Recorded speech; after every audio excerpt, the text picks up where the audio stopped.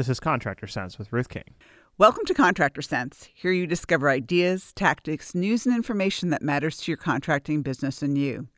I'm your host, Ruth King. This episode is sponsored by Profitability Movement. Google Profitability-Movement to join this community of business owners focused on building profit, increasing wealth, and giving back. Thank you for joining us. Here is how we will help your business and you today. It's summer. Unfortunately, many of the processes and procedures you put in place fall by the wayside. Your excuse? You're busy. Procedures when it's slow should be the same procedures when it's busy. Here are 5 really dumb financial mistakes that contractors make in the summer. I know that you won't do them because I'm talking about them. So let's get started. Number 1, and this one drives me absolutely insane. You ignore or you don't get or review your financial statements, or they're a month or 2 months behind because you are busy. Look, financial statements are really, really critical. It doesn't matter whether you're slow or it doesn't matter whether you're busy. You need to look at the data and look at what the statements are telling you so that you can spot minor issues before they become major crises. And I promise you, in the summertime, those minor issues blow up into major crises really, really fast. So do not accept any excuses from your bookkeeper about, well, she's too busy to get the financial statements. No, her responsibility is to get you the financial statements by the 15th of the following month. And in some cases, now by the 10th, because almost everything comes in electronically, including the fact that you can look at your bank statement the day after the month closes. So no excuses about bank statements anymore. The key and truly is really and truly get them. Your responsibility is to look at them, and that still will take you less than a half an hour. You can go home and be watching television, although I'd prefer you concentrate, but you could have TV on in the background and be looking at your financial statements. We all have a half an hour somewhere every single week. Use that half hour wisely to review your financial statements. I will give you this story because one of the embezzlement things started in the middle of summer because they weren't paying attention to receivables. And as a result of not paying attention to receivables, things slipped through the cracks, and receivables that shouldn't have been there got put into receivables because they weren't paying attention. And lo and behold, those receivables were paid to guess who? The bookkeeper. All right. Watch your financial statements. Make sure you looked at aged receivables and aged payables, and make sure that they match your financial statements every month. It doesn't matter whether you're busy or you're slow. Financial statements are due by the 15th of every month, and you need to review them within a day or two after that. Number 2, not pricing properly. If your prices aren't right, it gets worse in the summer because you have extra volume. Sure, you have the cash, but if you don't have everything priced properly so you're making a profit, all of that cash will be eaten up at the end of the summer when you pay all of your vendors. I'll never forget a guy coming to my class one time, and he said, I had a phenomenal summer. And then when I paid all my bills, I had nothing left. And I didn't know how I was going to make it through the slower times this winter. He was a Southern contractor.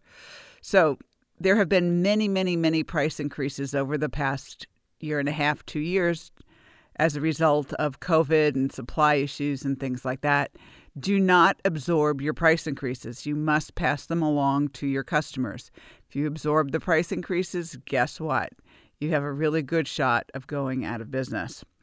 And in the past, I've told the story about a contractor who grew from $0 to $2 million by just looking at his cash for 12 years.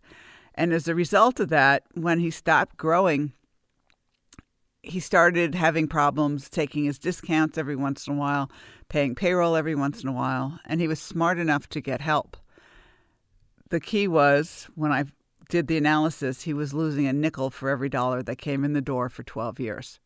How do you do it? It's really easy. Don't pay attention to labor. Don't pay attention to materials. And just worry about whether you have enough cash in the bank. As long as they had cash in the bank to pay payroll and cash in the bank to take their discounts, they were fine. Hard lesson when you stop growing, because growth does mask the cash issues. As you're growing, the cash from one replacement job starts the next one. And as long as you're growing, you have an ever-increasing number of replacement jobs to take care of cash flow. So please, please, please, please, please, as we are starting the summer season,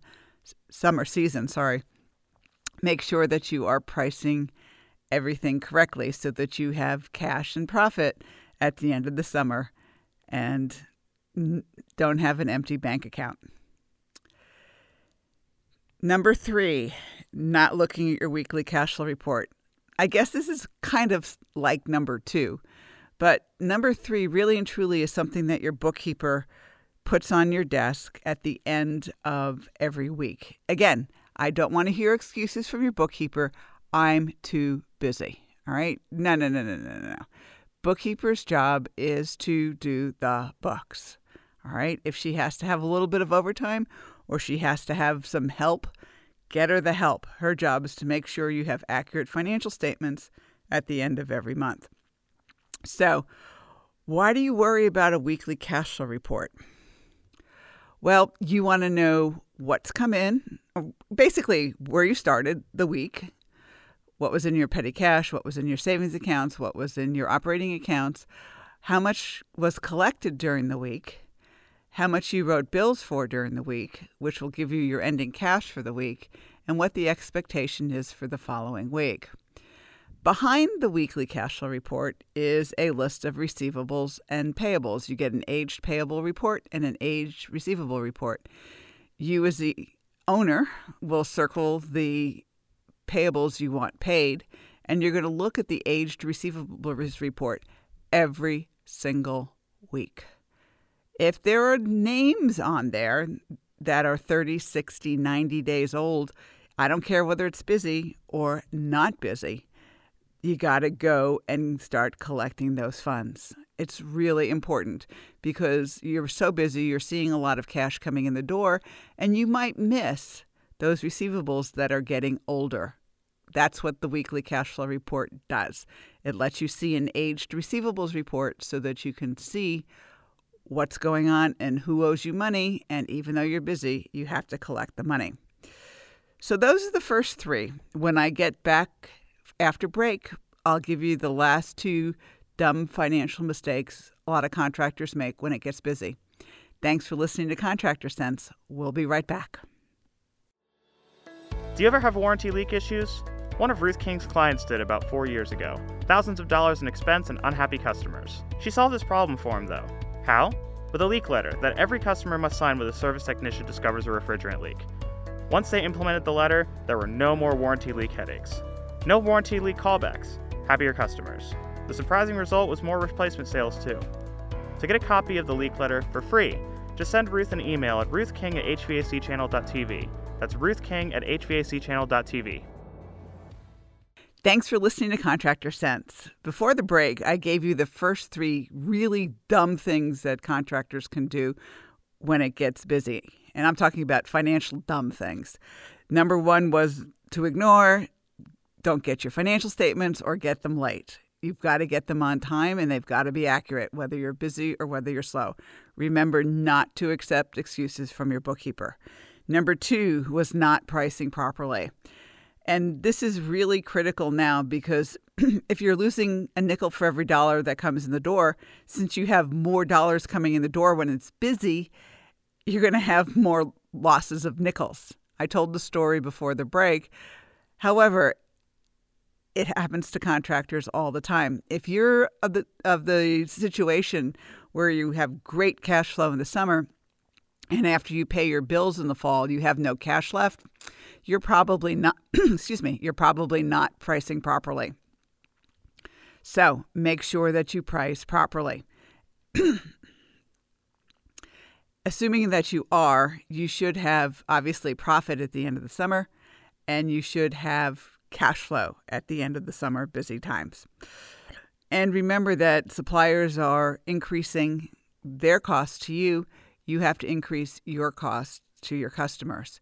And if they increase it by 8%, I'd add it 10% because some of those little supplies are going up in price, and it's really hard to look at some of the little stuff every single day, every single week. The extra 2% cushion gives you some leeway, assuming that the little parts and pieces are also going up. Okay, so number 3 was not looking at your weekly cash flow report and not tracking it every week. So make sure you, at the last thing on Fridays, your bookkeeper gives you the weekly cash flow report and the aged receivables and the aged payables reports. Okay, number 4, having a warehouse supermarket. And here's what I mean by a warehouse supermarket.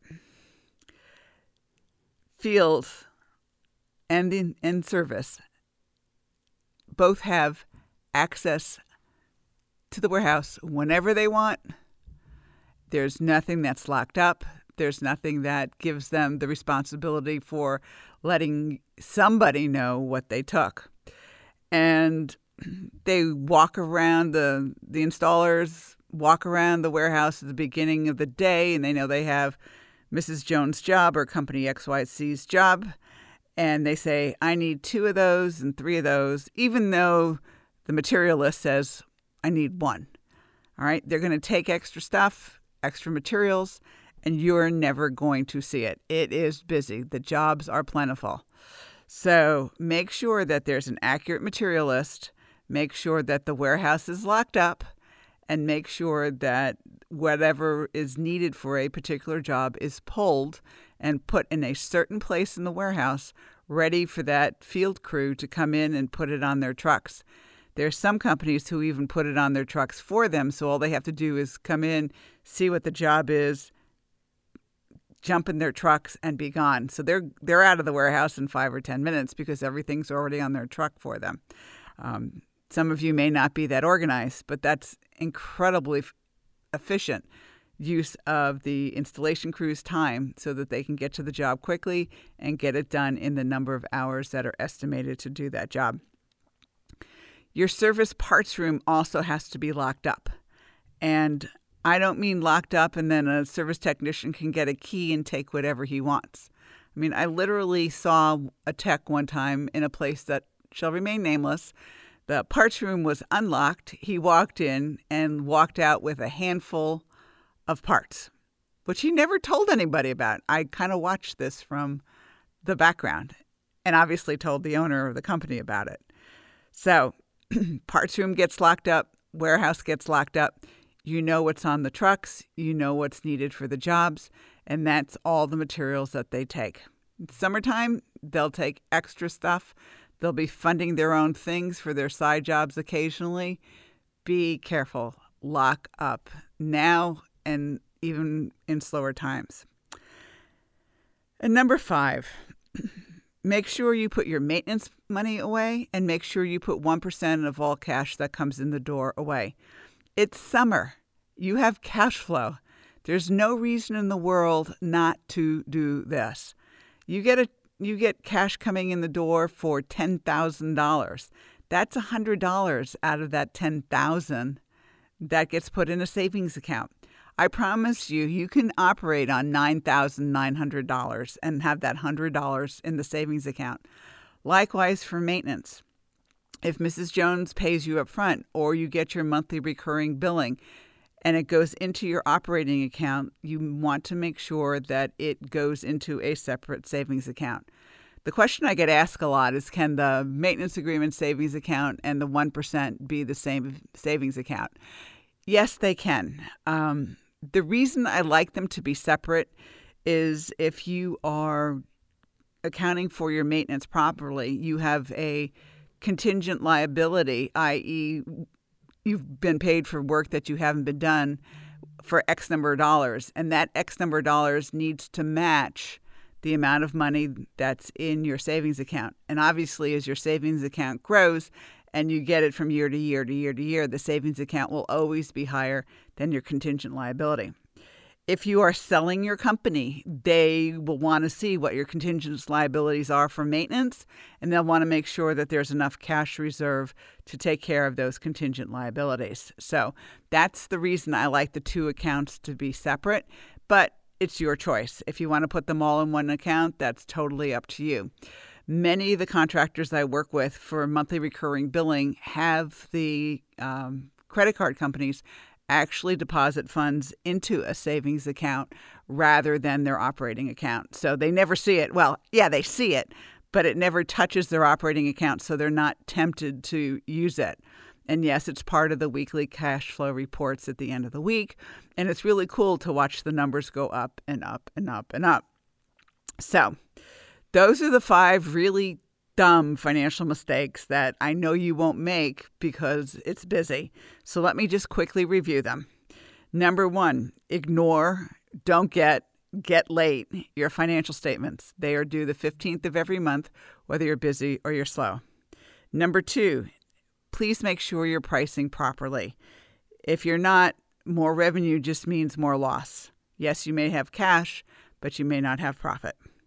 Number 3, please make sure you get a weekly cash flow report put on your desk the last thing on Friday afternoons, and make sure there's an accounts receivable aging report and accounts payable aging report behind it.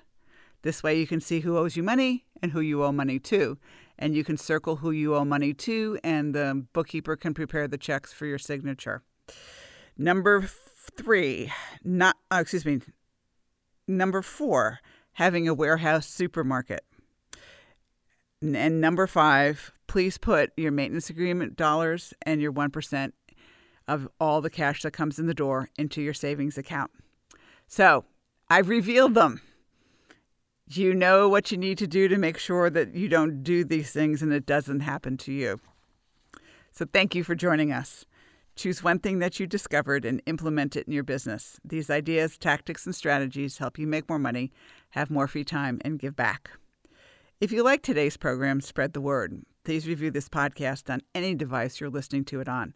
Help a fellow contractor make more money too. For comments or questions, call me at 770-729-0258 or email ruthking@hvacchannel.tv. Thanks for listening. Have a great and profitable